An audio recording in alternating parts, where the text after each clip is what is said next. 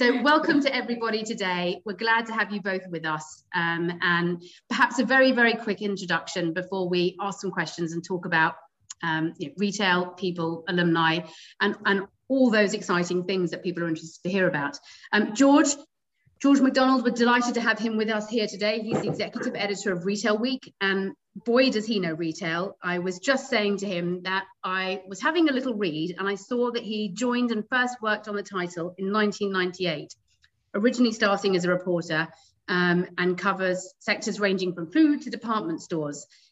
He's in day-to-day charge of Retail Week, writes a city column and blogs, and has interviewed many of the biggest names in retail over the years. So really keen to hear his views on what's happening in retail, what's happening with staffing challenges, and get his response to the employee experience that Marks and Spencer's and Vic will be talking about today. Victoria McKenzie-Gould, who previously worked in Tesco's, initially as a government affairs manager, then group government relations director. I know that she was at Number 10 as a special advisor to a former prime minister, and is now the head of comms at Marks and Spencer's. We're really glad to have you both today. Thank you for joining us. Pleasure. So I would love to just kick off with a very general question about the journey, about people. Vic, maybe I'll ask you to just start off with commenting, how and why did thinking about alumni hit your radar and turn into what has become a very successful alumni program? Where did this begin?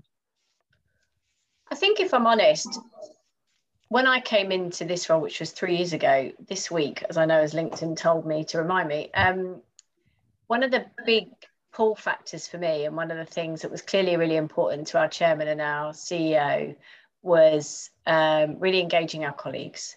For me, that's the most important thing I can do in my job, because great colleagues probably means great customer service, great products, and therefore more customers.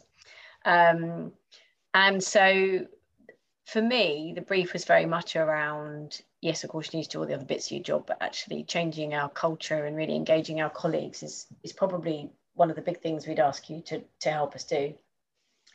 And actually, I know you know Archie, our chairman. So I think, firstly, it's been a massive focus for our business. I mean, look, retail is a massive employer, and obviously George can talk about this in a broader way than I can, but obviously I've worked for Tesco, which is the UK's biggest employer aside from the NHS, and M&S, which employs 70,000 people. So it is a people business.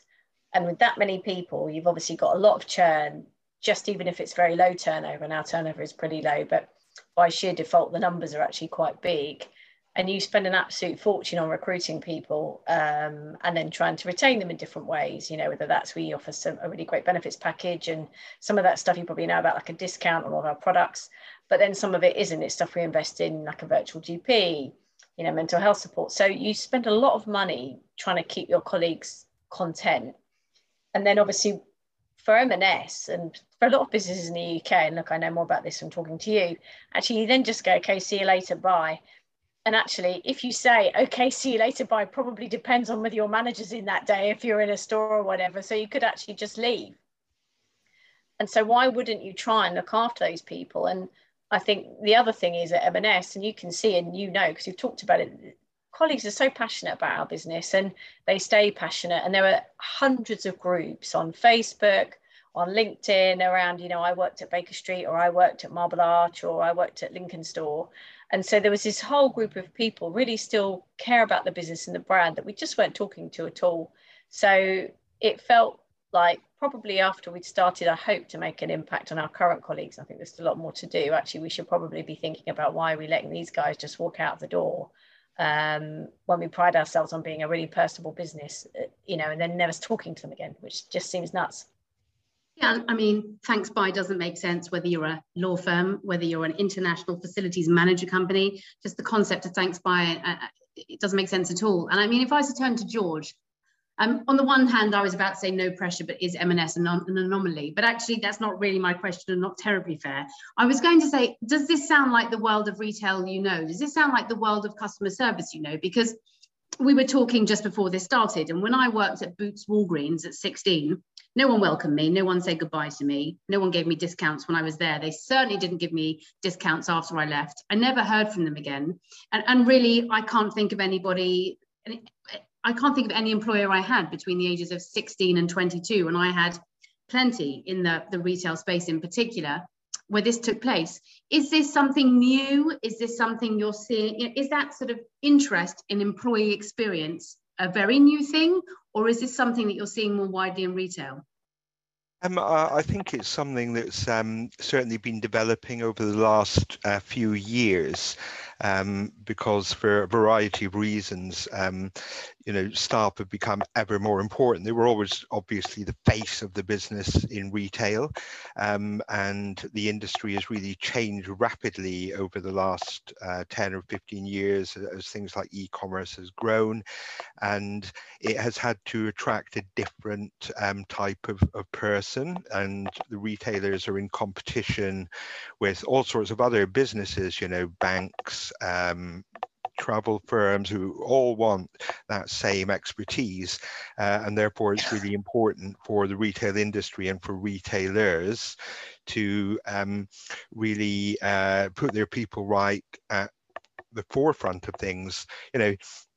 Retail is full of stories about people moving from the shop floor to the boardroom, and that's probably changing now. It's not, it's also famous for big colourful characters whose word went, whose word was law, whereas again these days, because of changes in the wider world, I think it's a little bit more collegiate. Obviously business needs to move in the same direction. Everyone needs to buy in, but the sheer variety, breadth of skills that are called upon mean I think the conversations are different. I do think companies like M&S have an advantage because they are institutions, and they've got a track record. Even if they have gone a bit off course at times, they've got a track record for treating people well, for doing new things, for being right at the forefront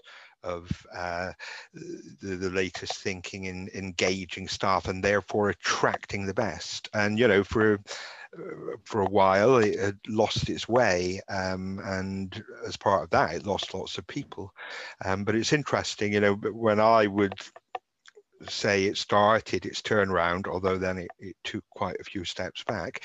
It was actually an alumnus, it was Stuart Rose, who'd worked there before, who was called back to save it from the grasp of Sir Philip Green.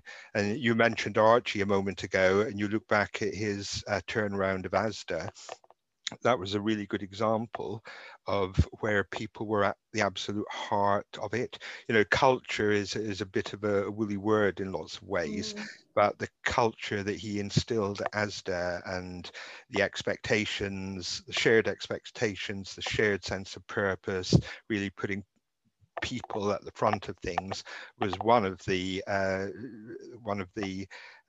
initiatives that he took that made a really fundamental difference.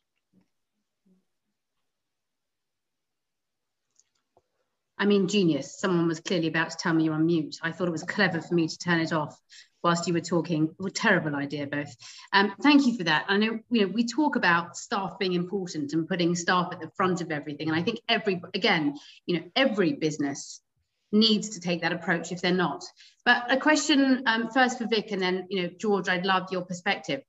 I know that for retailers, you employ so many different types of people. You have shop floor staff, you have head office staff, you have staff in warehouses, many of whom used to work in different locations and have different interests, different wants, different needs. How do businesses pull together and engage so many different types of employees?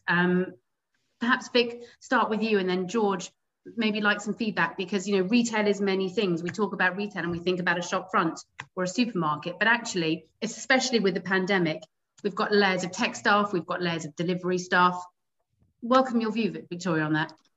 I think there's a couple of ways I'd answer it. And I think the first is you've got to know what you stand for. So I'll reflect on some of the language you've used that is verboten at M&S. So we call everyone a colleague. The word staff is, someone can be my staff, but I can't be yours if I'm your boss, if you see what I mean. So we're really clear that it's a source of strength, actually. So it means what we stand for is kind of equality. Everyone's a colleague.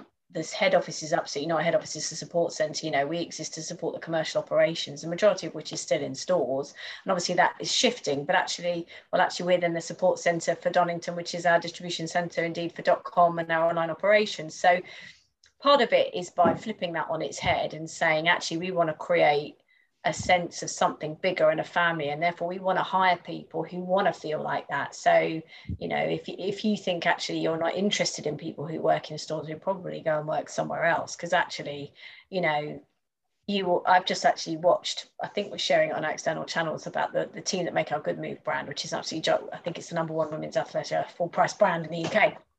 And the people that I know, sorry, plug it, it's a great brand. And I, in fact, I did then order after watching it a pair of our new. What is it? Oh, this is fitness stuff. Oh, yes, I've seen everyone. Fantastic. Yes, got it. But in this kind of short creative that we're trying to explain, this is who makes it. Actually, we've got people from our technical team, you know, all the way from our buyers, all the way up to the guys who are selling it. And we've got this fantastic woman who works in one of our stores in Southwest London. And she's by far the most engaging person, which doesn't mean the other guys aren't great, but actually the way she's talking about the brand and how she sells it. And the point we're trying to make is nothing works without all of those people. So I think there's a real source of strength in it. The flip side is that, as George said, retail's going through an absolute transformation, and so is M&S. And actually the last few years have really sped that up. And the good thing is it actually means that some of our colleagues in stores or whatever, who may have actually been a little bit less comfortable thinking digital stuff isn't for me, now actually really get it as actually a customer of ours and probably of other organizations. So there is a big shift in terms of, it is a cultural shift across, I think, not just retail, but everywhere, but probably particularly keenly felt in retail, where actually you're trying to not just, you know, grow your online business. It's more than that. You need everyone to become more digital. The thing I've just talked about is we're sharing it internally and externally for all of our colleagues, and it's digital. You know, it's not a meeting.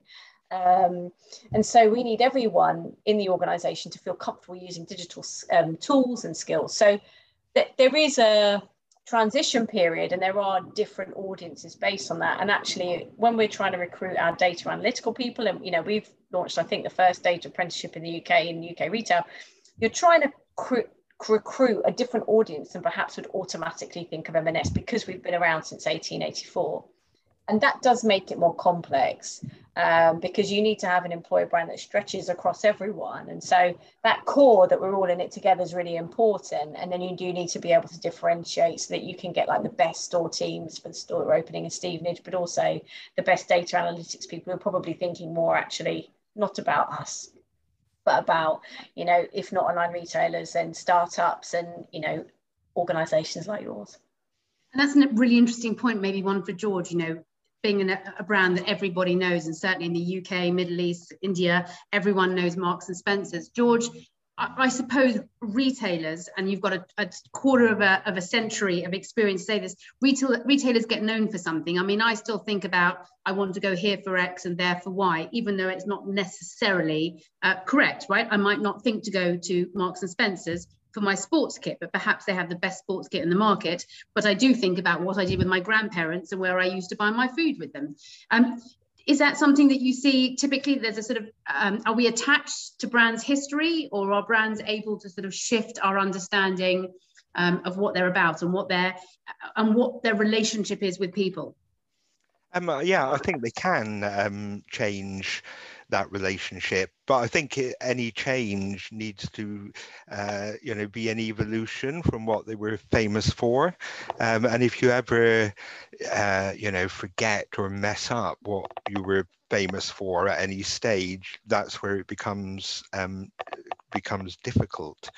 But I think, you know, what Vic was saying a moment ago, I would agree with a lot of that. You know, I think to engage people, to get them to want to work for you or come and work for you again, you really need a sort of culture of respect, which is becoming ever more important in all types of businesses.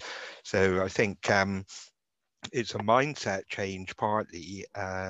Stuart Rose used to say one of his little mottos was look out the window, and that really applies right across everything, I think, in retail, because are you selling the sorts of things that the people walking past are carrying in their bags or using? But equally, does your business look like that world outside? Does it have the sort of diversity within it that people now regard as normal? Does it a lot of retailers, for instance, will have mental health programs at the moment because that's an area of concern, and it's an area where there's high demand from staff for services and that sort of thing. So you need to have that culture of respect, and then to go back to your point, you need that sense of purpose. So what is a company for? Could be all sorts of things: to provide great value, great quality food. That might be its commercial purpose, but drawing into that, you've probably got bigger purposes that the people within that company identify behind, and a company like M&S or John Lewis both would be examples of that. And George, I'm going to ask a sort of follow-on question about retail, then we're going to drill Vic on some realities of alumni. George, you talk about brand, and we talk about how people perceive retailers, and in fact anything where we might spend our money. Celebrities are often used to advertise brands. I mean, do you think? Look, obviously, I believe that alumni are a marketing army. We all know the opinion of everybody matters, but to the extent that alumni are genuinely able to impact how consumers, how pedestrians see a brand, I mean, is that something that you see in the future? Because I guess, we think of some of our retail customers who we know truly care about their people, and this is very much at the heart of their employee experience. Is that a direction that, even if retailers might be resistant a little bit, they have to adopt? What's your view on that? Yeah, I think it's often said word of mouth is the most powerful form of marketing, and I think that applies when you're talking about places to work as well as products. If people, if they've got fond memories of a business, they've enjoyed their time there, even if they've left, they remain advocates.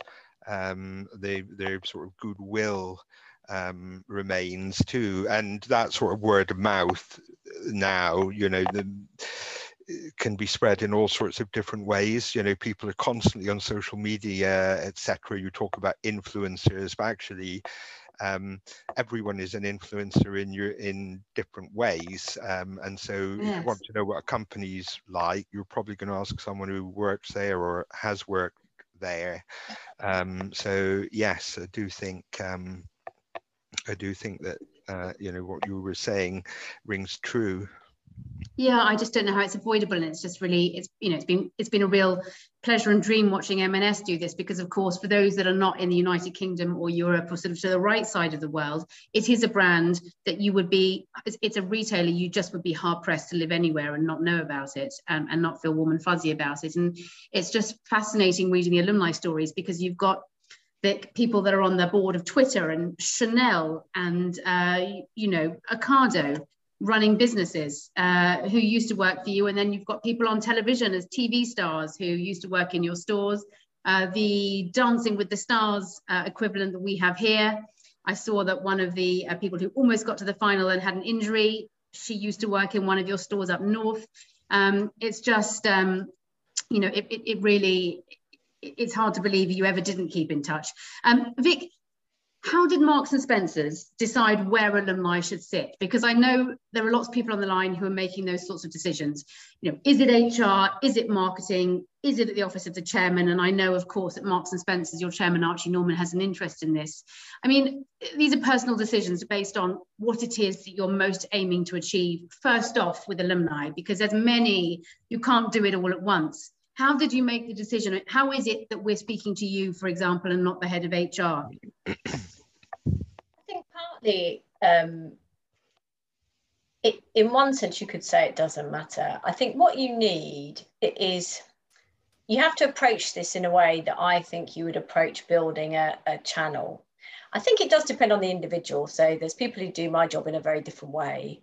I'm personally very engaged in terms of our culture and our colleagues. And I just had to spend time doing my 360 feedback this morning, actually, and that comes through. So I think it's actually partly because you see someone who's passionate about it and you think can go and probably quickly do something, because what you really need to do this is the ability to work with all different bits of the business, to trial and error different things.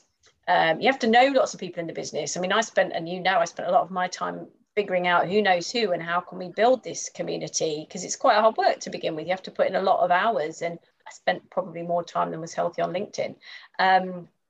So I think for us, why it sits with us, and I think it makes sense, is also because there's two elements to employee experience. One is and your employer brand. One is how you project internally and externally. So I look after colleague communications. This is actually just a move forward from that. This is communicating to our colleagues who don't work for us anymore. So there's a simplistic logic, but actually, therefore, we run our channels. So we know how to run a channel. We've got digital communication experience. We know what makes a good story.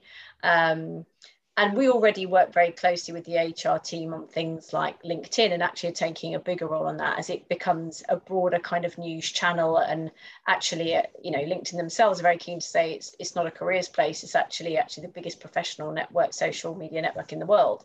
So it made sense because of how we're structured, I think, because if you're looking after how we engage our colleagues when they're with us, why wouldn't you look after it when they're not with us?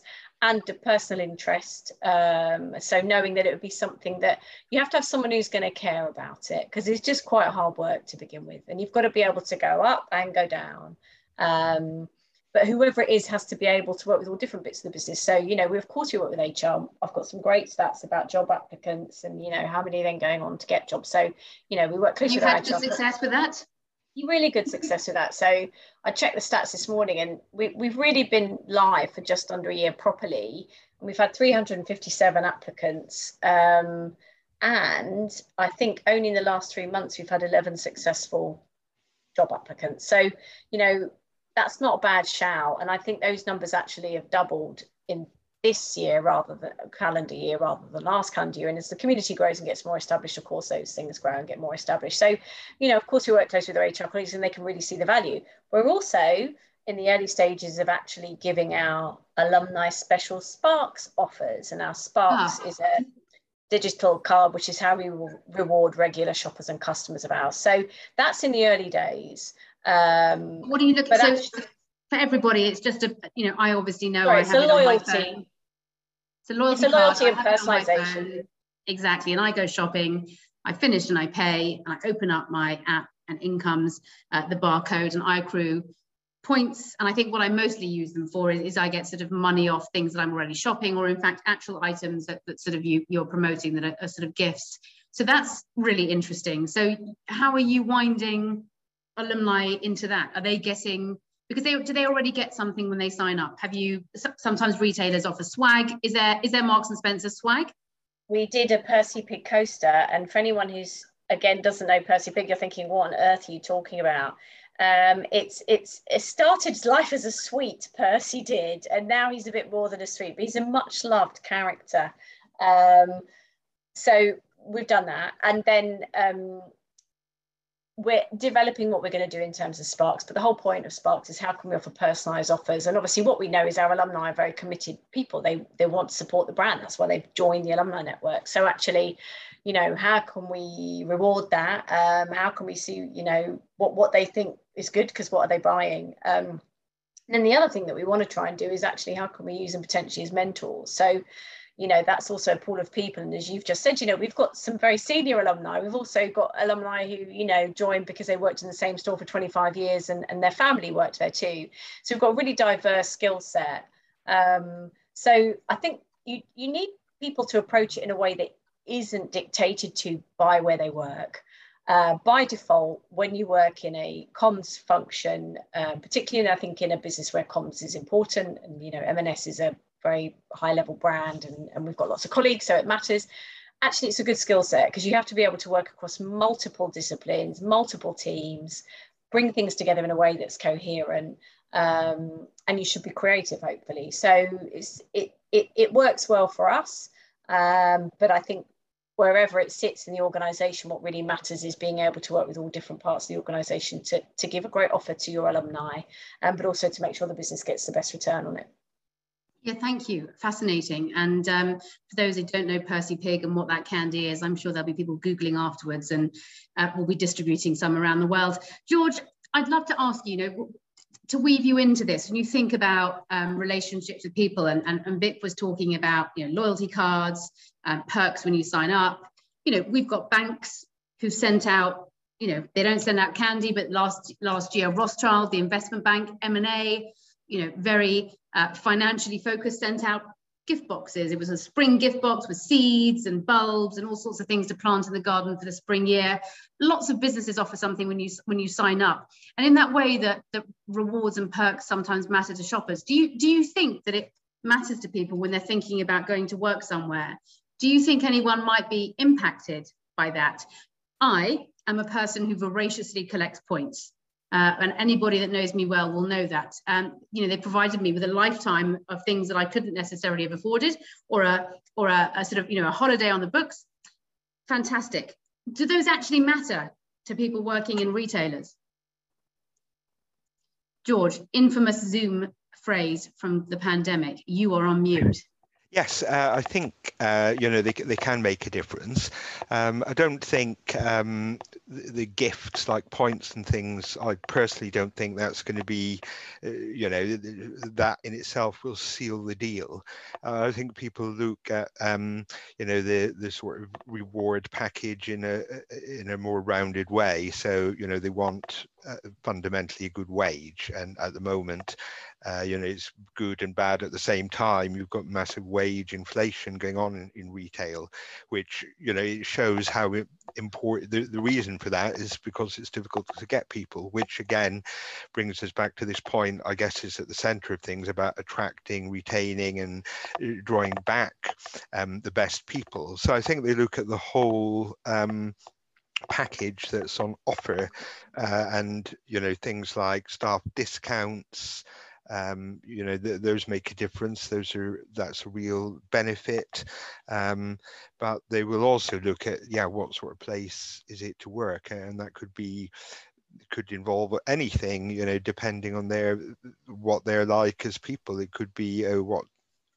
what does that store do for good causes? That can be something that people really buy into, or it can be, the sort of culture of innovation or something like that. So yeah, I don't think there's a one size fits all, but it's got to be, in material terms, a decent package, or you're on to a loser. Over here, the value grocers, people like Aldi, they pay high. They're up there with the best of them in terms of what they pay. So it's by no means,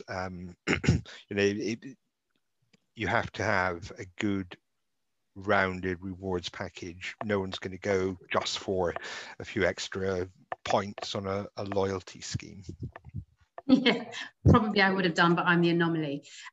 Vic, a really interesting fact that I can tell you is up to 50% of visitors to alumni networks, and I'm speaking broadly across all our customers, are people thinking of going to work for that particular company. And it ties on to what George is saying. It's not one thing, but it's important. What kind of place, what kind of company is this? Do you want to build a lifetime relationship with them, or are people disposable? What kind of place is it to work, essentially?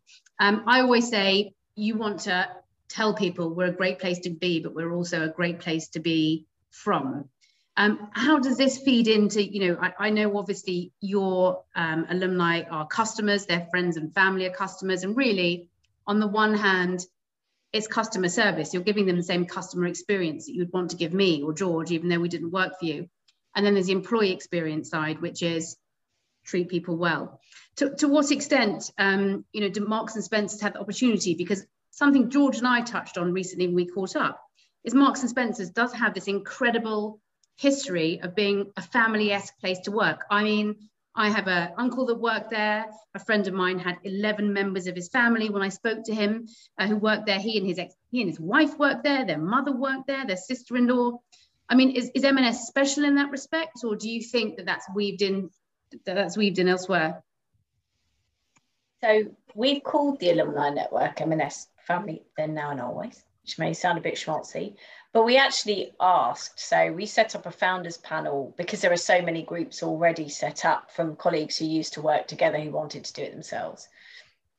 And I don't know of anywhere else that could do that and then wouldn't kind of get pilloried a little bit. You know, there'd be an element of QI role or however you'd want to say it. And it's obviously difficult because I'm not objective, I'm on the payroll.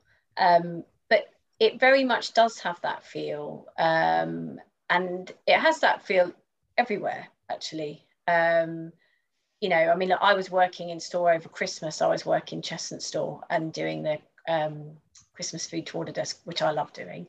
And I was working with two families, you know, two sets of mums and daughters. And then there was actually, when you're talking, I know the store quite well, and there's quite a few families that work there.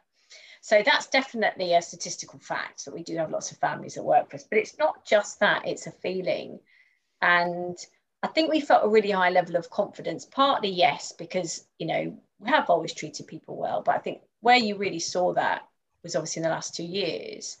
And, you know, some of actually what Steve, who's our CEO, was talking to our colleagues about, we shared externally, and much we didn't, just because, you know, and, you know, he talked about us being a family, but comes back to what I said at the start. You can only say that if it's the real experience of colleagues. So, you know, we took decisions that, you know, in it feels like a million miles away now, but, you know, 2020, 21, you know, like all businesses, we were looking at our balance sheet and, you know, preparing for not knowing what the future held in terms of trade. And despite that, you know, we made two decisions, which is that no one would get a bonus, which means, you know, salaried people who are pretty well paid. And secondly, that all of our frontline colleagues who are working will get a 15% bonus. Wow. And, you know, we made sure, and these feel like easy decisions now, but like everyone who needed to be shielding, that, you know, we top up what the government was paying so that people didn't lose out. And I can honestly say that those decisions, and it comes back to what I said at the start about the chairman and the CEO genuinely care about our people. So do the wider leadership team, actually. And therefore you can say that, because I don't know if I'm allowed to swear, but it's not bullshit. If it's bullshit, you can't say it because you'll smell it. Yeah, this is not children's TV, by the way, so we won't hold that against you. Okay, and it's not a bad one. But also, you know, the great thing about, you know, alumni is a social channel. Well, there's lots of other social channels. So if you start saying things that don't sound right, people will just say it. So I think it's one of the reasons people do work. It's one of the reasons, you know, I stay. It's, you know, people come to work for different reasons, but it does feel like, you know, more than a transactional place of work. And actually, you know, we serve 32 million customers in the UK. That's most of the population. That feeling of family is also about the feeling we want to project to our customers who are families. You know, we're the biggest school uniform seller in the UK, you know, we're the biggest bra seller. We're there for people at different stages of their lives, you know, at key moments. You know, our baby wear now sells hugely. Our athleisure range is massive, but, you know, we're there for everyone, actually. And so actually we should be there for all of our colleagues. Otherwise, I think that experience and, you know, it's also a competitive marketplace. So we need to stand for something, because otherwise people will just go somewhere else and get something that's a bit cheaper. It's part of that value proposition as well, I think. Thank you. We've got lots of questions here that I'm getting privately on DMs and in the Q&A. So I'm going to start taking some of the questions. I don't know everybody, and forgive me, who's asked a question by name, although there's some anonymous. And I can guess who some of the anonymous people are. We'll start off with one for George. George, how can an alumni network influence brand value? Now, of course, you are not in the business of alumni, and you're certainly not in the business of enterprise alumni. But I guess, you know, the question becomes, you know, how does maintaining a relationship potentially raise brand value? That comes from somebody, that comes from Jana, who is from the 6453 Alumni Network, which is Nike. Right. So I guess brand value may mean different things to different people, but so I'm thinking here of the business brand, the employer brand, and that sort of shines through to the consumer, I think. I'd say one of the big things alumni do is keep you honest. You know, they will remember the business at its very best, and they will, as you know, to borrow Vic's phrase, they can smell the BS too, and so they will, you know, they'll tell it like it is, and that's an incredibly valuable thing. You know, when Vic was talking a moment ago, I was just thinking, I spoke to someone for a piece lately, and it was all about people, and they said that one of the questions that's coming up all the time now when they're interviewing people is what did you do during the pandemic? How did you treat your people in the pandemic? And there is no place to hide now. Everything is transparent. Everything is on social media. So people can really quickly tell whether you're being truthful and authentic or not. So to me, that's one of the biggest things that the alumni can bring, that real affinity with the values that made a business great. And sometimes when companies lose their way, is because you know, they've lost sight of what was that fundamental appeal, and you might need to make it anew again to make it relevant in particular times. But it's very rare that the foundation, there is anything wrong with the foundation stone. So that to me is the biggest thing. And then again, you know, they can be such great advocates because they remember what it was like at its best, and therefore what it being great can mean. Yeah, so happy memories, right? Which is kind of what our alumni stories celebrate, is those great memories of the things that you loved. And it can be something as, you know, if I think about my memories of the places I spent my career in large businesses, you know, I got plenty of ones which I'm not so fond of, but I remember the best of them and the best of the people that I worked with. And thank you very much for that, George. We've got a collection of other questions here. Vic, one for you.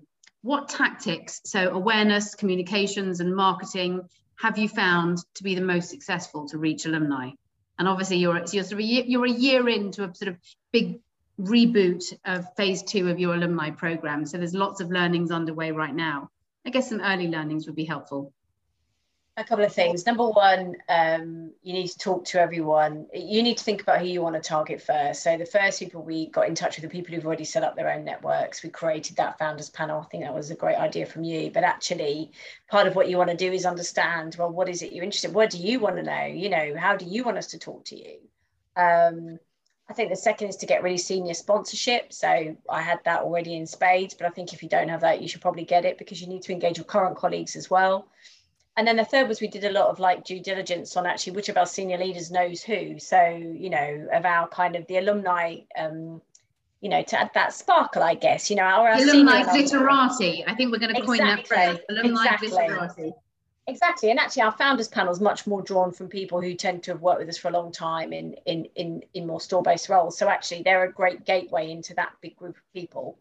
So we kind of segmented the audiences, I guess, is what I'm trying to say. And then we did a big media, earned media, I should say, approach as well. So, and the other thing I should call out actually is that within your colleague base, you should also look at who your boomerangs are. So we did that on 2 bases. We did that on our kind of top leaders, because quite a few of them are, and we kind of gave them the responsibility that you need to get involved in this and share. And then obviously the wider boomerang network, which we've got very high numbers of, given that people tend to come back to us even over Christmas and things. And then we coupled that with a bigger media campaign. And look, M&S is a brand that people feel an affinity for. So, and it was the first kind of scale UK retail alumni network. So we had a bit of a story, and we worked that story pretty hard. And we did that. We actually got mainstream media coverage as well as trade, and some of the kind of more people-based coverage. And then the other thing is, when you get people on the site, you've got to keep them there. Otherwise they won't come back. And I think it took us a while to get that right, partly because we were developing the resource and right people in the right place. But actually, you need a content strategy. So we then have now got a much clearer content strategy that's very set on when we deliver news, and we make sure that that news you can't get elsewhere.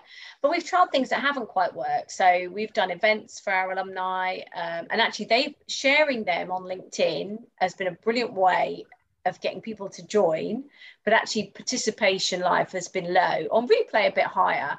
So we're learning all the time about what we do. And then of course the key thing is your offboarding.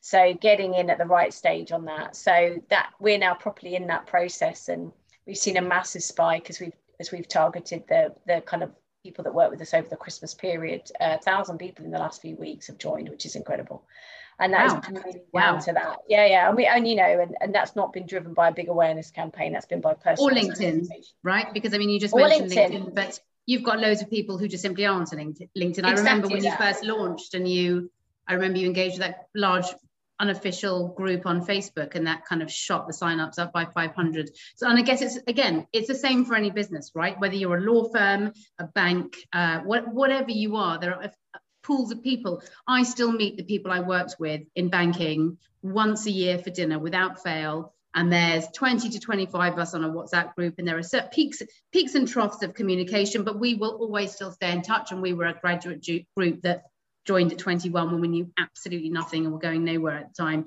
So I think there are, you know, those unofficial pools of people are probably as important as those social pools of people potentially. Definitely, and just be agile. And that's what I mean about a creative mindset. It's not just about creative comms, it's about thinking like, oh, we could do that, we could do that, we could do that. And I think the other thing is when you're launching is get a broad brush group of people together. And, you know, I had my kind of head of corporate communications, Amanda, who's fantastic, and George will know her very well, but actually she's also just very creative. So you want to just and you need some quite senior people to get it going. So, you know, I just you need strength in numbers, and we had lots of creative sessions, and that included HR and marketing, but also just a large part of my team. I was like, how can we make this fly, and try new things. But Vic, you know, there was chairman advocacy, there was board advocacy. I mean, you started off with a bang. I think there are lots of people who start on a shoestring, and I think the important thing is to get started, right? I think that's right. And by the way, we didn't spend any money, and we didn't have anyone that we hired in to do it other than a grad on secondment for 2 months. So we didn't chuck a lot of money at it, but what we did chuck a lot, I guess, in one sense, is, you know, like my time is probably not cheap. So you need that you need a senior person to sponsor the delivery of it, which actually, yes, you need, you know, chairman support and all that, but you need someone who can cut through in the business and say, actually, look, some of it, I can't tell you why this matters, because we need to figure out what the ROI is going to be, but take a step back, it probably matters, doesn't it? So should we have a go? Yeah, and you know, you're an example of a large business that had very senior support day one and asked those questions. You know, we've got lots of customers that had started with 5 hours a month of time and just had to sort of start small. But this is why these are important in coming together. I've got a question for George. It's a bit toughy, and then I've got some sort of very specific questions that have just appeared in the chat here that we're going to ask for. George, I don't know the answer to this before I ask you, but Vic talked about boomerangs, you talked about boomerangs, you talked about big personalities that have built businesses. Are there great examples of people who went back to companies and ran them? I mean, we talked about Marks and Spencer's and Stuart Rose. Is that a common theme you see? I mean, yeah, you do see it. So one example that's ongoing at the moment is Superdry, which a lot of people will know. Julian Dunkerton, who was the founder, left a few years back. He didn't like what then happened, and there was a great big battle for control, and now he's back in charge and running it according to his lights. So it certainly does happen. The other thing that happens, it's not boomerang exactly, but you will get groups of people who have worked together at one business who then will stay quite tight and may go and, you know, work their magic at a few. So actually at Marks and Spencer, you've got Archie Norman, who had previously worked with Stuart Macon, who has been running the food arm and now is joint COO, isn't it, Vic?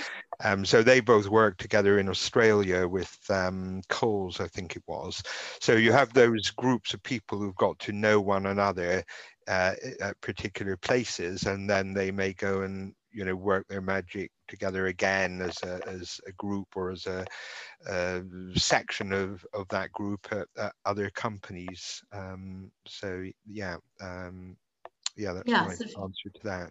Yeah, I guess, you get to know people and you try to pull in the best people you met and know about and worked with in your career when you're somewhere new, to which is, of course, what I've done in my business too. We've got a bunch of questions and 10 minutes left that are, some of them are tough ones for Vic. I've got one question here, which was really interesting and broad, and then I've got some very specific ones. Vic, how is the success of the M&S Alumni Network impacting the broader organisation? Big question. I've never known you to breathe before an answer. Yeah, it's a great question, right? It's a great question. I know. I think my feedback told me this morning I should sometimes pause more. I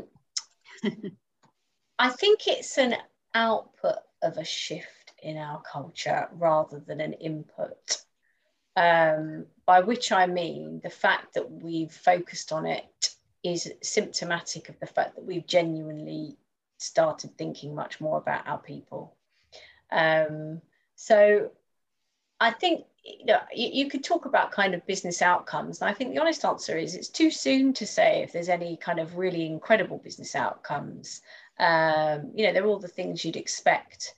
And there's actually been, interestingly, I think it's something else about our employer brand that it shows that we're doing things a bit differently. So I think there's a kind of... And digitally, Vic. I mean, I just think about... Definitely that. One of your sponsors of this is a digital, and is your transformation, your board member who's responsible for transformation. I mean, I remember when this happened and when I read your press release and I understood what was going on behind the scenes, that this felt, when we were doing some early feedback about the M&S, Marks and Spencer, we had a lot of feedback about, okay, M&S is going digital. Has this been... I think that's right. And that's kind of what I mean about it being an output as well, in that it's a sign of the fact that we're not being, we're being... I think what it is that we're not being too uptight, like even calling it the M&S family. You can see it's a sign of us being more modern in every way, not just in terms of being digital. And I do think that, what was a really positive outcome of the pandemic, and obviously lots of not positive ones, was that even our older alumni and indeed our older colleagues actually could see that digital was for them too. So the concept that you could connect with people digitally as well as face to face, it definitely helped people understand that. And probably even, us, I'm not young anymore, middle-aged, but, someone who kind of understands digital channels, I think it really helped us understand from a human connection point that actually there's all these cool things you can do. So I think it's more symptomatic of how M&S is changing as a business. But what it reinforces is that we've got values, we stick to them. We have had 4 values for some time, and one of them was talk straight, and that was all about, none of this hierarchical whiffle waffle. And I'm sure George knows. You're going to swear again, Vic. We're going to have to give you a 3 times and you're out. No, I wasn't going to swear. Talk straight, whiffle, exactly. Don't worry, I won't get in trouble. But also do the right thing. Now, of course, on one level, what does that mean? It's a nothingy statement. But on the other hand, what it means is actually we really mean it. It means we want to do right by you. And that's timeless. So I think it's an output of how the brand and the business is becoming much more modern and relevant again, but that the things that we stand for remain. So, and that's why it works. Thank you for that. We've got a question here which I'd like to raise and then ask you both to answer from different perspectives. The question is, I was wondering if you exclude anyone, or is your network open to all? So I guess Vic, first of all, would love to hear the answer to that. And George, from my perspective, I'd love to hear your views on this. There's an enormously mobile workforce. I guess I was quite a diligent MacDonald's employee when I was 16, and I turned up on time and I left on time and I behaved myself. But no doubt, if you're 16 or 17 or 22, a little bit younger, you may not be as responsible as you are when you sort of grow up, so to speak. And probably if you were a naughty 16-year-old who got drunk one night and didn't turn up to work the next day and then never showed up again, perhaps at 26 or at 36 or at 46 or 56, you might be a great recruit. So I'd love Vic to tell us what Marks and Spencer's do. And George, I mean, I presume there's a lot of mobility in retail as there used to be. Do you think it makes sense to stay in touch with bad leavers? A question for you both. It's open to everyone. That's not without challenges. So getting the content right is quite difficult because, you know, I think if you're professional services, then pretty much everyone's on there to also look for their next job. And, you know, whereas for some of the people who are on ours, it's very much simply to reminisce and to kind of hear things about the business. And for others, it's an opportunity to network. And for others, you know, actually they've joined, but they're not that active because they're still very active in their professional careers. But it's open to everyone. Thank you very much for that. And George, I'd love to hear, you know, you deal with so many retailers. Do you see that? Do you see that? You know, I'm thinking I was very responsible. Maybe not everyone's like that when they were 16. Yeah, I mean, I think, you know, there's the bad leavers and bad leavers, aren't there? You know, one person's bad leaver might be another hero of the shop floor who spoke up on everyone's behalf. Sounds like terrorist and freedom fighter, George. but let's say it's another sort of bad leaver of the sort you were just talking about there, Emma. You know, I imagine that these sorts of networks are, if you are sort of self-selecting, you're sort of going to want to go back because you've got good memories. You know, I find it almost impossible to imagine that someone who didn't have a good experience or didn't, you know, wasn't going to join it with goodwill. And if they did, I think, you know, they would probably feel quite unwelcome, and they probably wouldn't go back. I think they're quite self-regulating. That would be my guess. I don't know.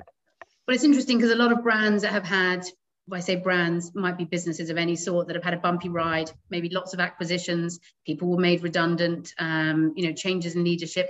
Actually, alumni is very often a way to kind of bring people back into the fold, either because why wouldn't you join, or because there's a perk that makes it compelling enough, or because sort of time has passed. And it's been really interesting watching those, right?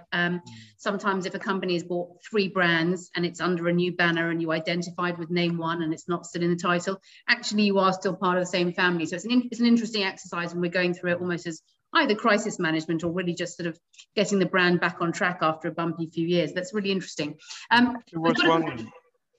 I was just going to say, there was one retailer, I won't name them, but a very big retailer that was hugely acquisitive, constantly doing deals, and also was the most political Byzantine organization. And they had a much more informal alumni network. But people from every sort of phase and stage and political camp all came, and they all came with goodwill. So maybe bygones can be bygones, and people's strengths are what actually come out in these networks. Well, that is always the plan, isn't it? And even if I can guess who that retailer is, I shall keep my mouth firmly zipped on that. Cheryl poses the question here. Cheryl's asking, what does Marks & Spencer's actually want to achieve from its alumni network? And I know, Vic, that you shared some statistics about Boomerang success. You talked a little bit about how the loyalty card you have is being made available to alumni, so presumably they're going to get other perks. Love to hear that. And then we've got a very important Colin the Caterpillar question, which for those international guests, we're going to have to explain. So Vic, tell us about what you want to achieve, and then we're going to have to definitely go on to cake. I think there's 2 things. One is we want to create a kind of lifetime relationship with our colleagues, like you try and do with customers. And part of that is by enabling them to have the same sense of community and connection as when they were colleagues. So there's something quite altruistic about it, and that's very much about the customer experience. The other is that's a group of people that we haven't tapped into, whether that's as fundamentally as brand ambassadors. But if you break that down, that's as literally customers who probably spend more, and certainly probably could spend more. That's as people to recommend jobs, you know, as well as come back to work for us. And, you know, you've got the stats more than me about how that tends to work very well, and people tend to stay longer. It's also, though, about what are those wider things? So at some point, actually, it's a great focus group. So how can we use that group of people to say, look, we're developing this, or we're thinking of doing this, what do you think? Potentially as mentors. And we have a kind of big sustainability program called Plan A that colleagues have always really valued. And actually, talking of sparks, we make charity donations every time our Sparks customers make a purchase. And that is seen by customers as one of the big differentiators of our kind of digital loyalty scheme versus others. And so that sense of wanting to do that is very much alive with our colleague base as well. And so we're also, I don't have the answer yet, but we're trying to think about, well, how could we have an offer for our alumni so that they can get involved? So we want to genuinely create somewhere that's great for colleagues and for, you know, former colleagues, but also we want to do it in a way that we think brings benefit to the business. And look, there's all the HR stuff, you know, which I talked about at the start. Yes, well, I mean, for Cheryl, a couple of statistics, and then it's time to sign off. Time flies. For people listening and interested in, you know, our statistics, and we can only speak for our platform, up to 40% of applicants who apply for jobs through our platform are hired. That's across all the different verticals. There obviously differs between retail, financial services. Up to 16% of total annual company hires are alumni, and 24% of your alumni through the lifetime of being on your platform are likely to apply for a job. That's, you know, obviously we've got some industries where it's enormous and we've got some where it's lower, but that's, you know, those are big numbers. Those are pools of people not to be ignored. And Vic, I hear you talk about, you know, employee experience and customer experience, and there's this point, there's these people in the middle who are both, exactly. And what do we call them? And one word to call them is alumni, right? They fit into both camps. There are a couple more questions that we've got here that we're going to take note of, and we'll follow up with. I'm not going to ask you the hilarious question that was posed by an anonymous person about Colin the Caterpillar attending our Prime Minister's birthday party during COVID. I saw a great have I got news for you tweet yesterday, was a picture of Colin that he'd been called as the first witness into the Met Police's investigation. So Colin will remain above the fray. Good. And for those on the line, just to let you know, Colin the Caterpillar is an infamous caterpillar cake that anybody that lives in the United Kingdom and probably a lot of the right side of the world loves very, very dearly, who purportedly made an appearance, a food-related appearance at a party held by our Prime Minister during COVID. You may have seen that in the news. Colin makes no comment on the topic. He stays very quiet and firmly independent. George, Vic, loads more things I'd love to ask you. Ultimately, we only have an hour of your time. Thank you very much for joining us. We'll aggregate some other questions and we'll try and get some answers for you, from you, that we can share with people later. Hopefully everybody who's joined has learned something about why and what you're doing as regards alumni, and from George, just the changing way that people, that retailers and employers need to think about their people, lifetime and lifelong relationships, and how that can benefit your business. So thank you very much, and have a lovely weekend, and a lovely weekend to all of our guests. Thank you, everybody. Thanks for having us. Thanks, lovely to see you, George. See you. Bye.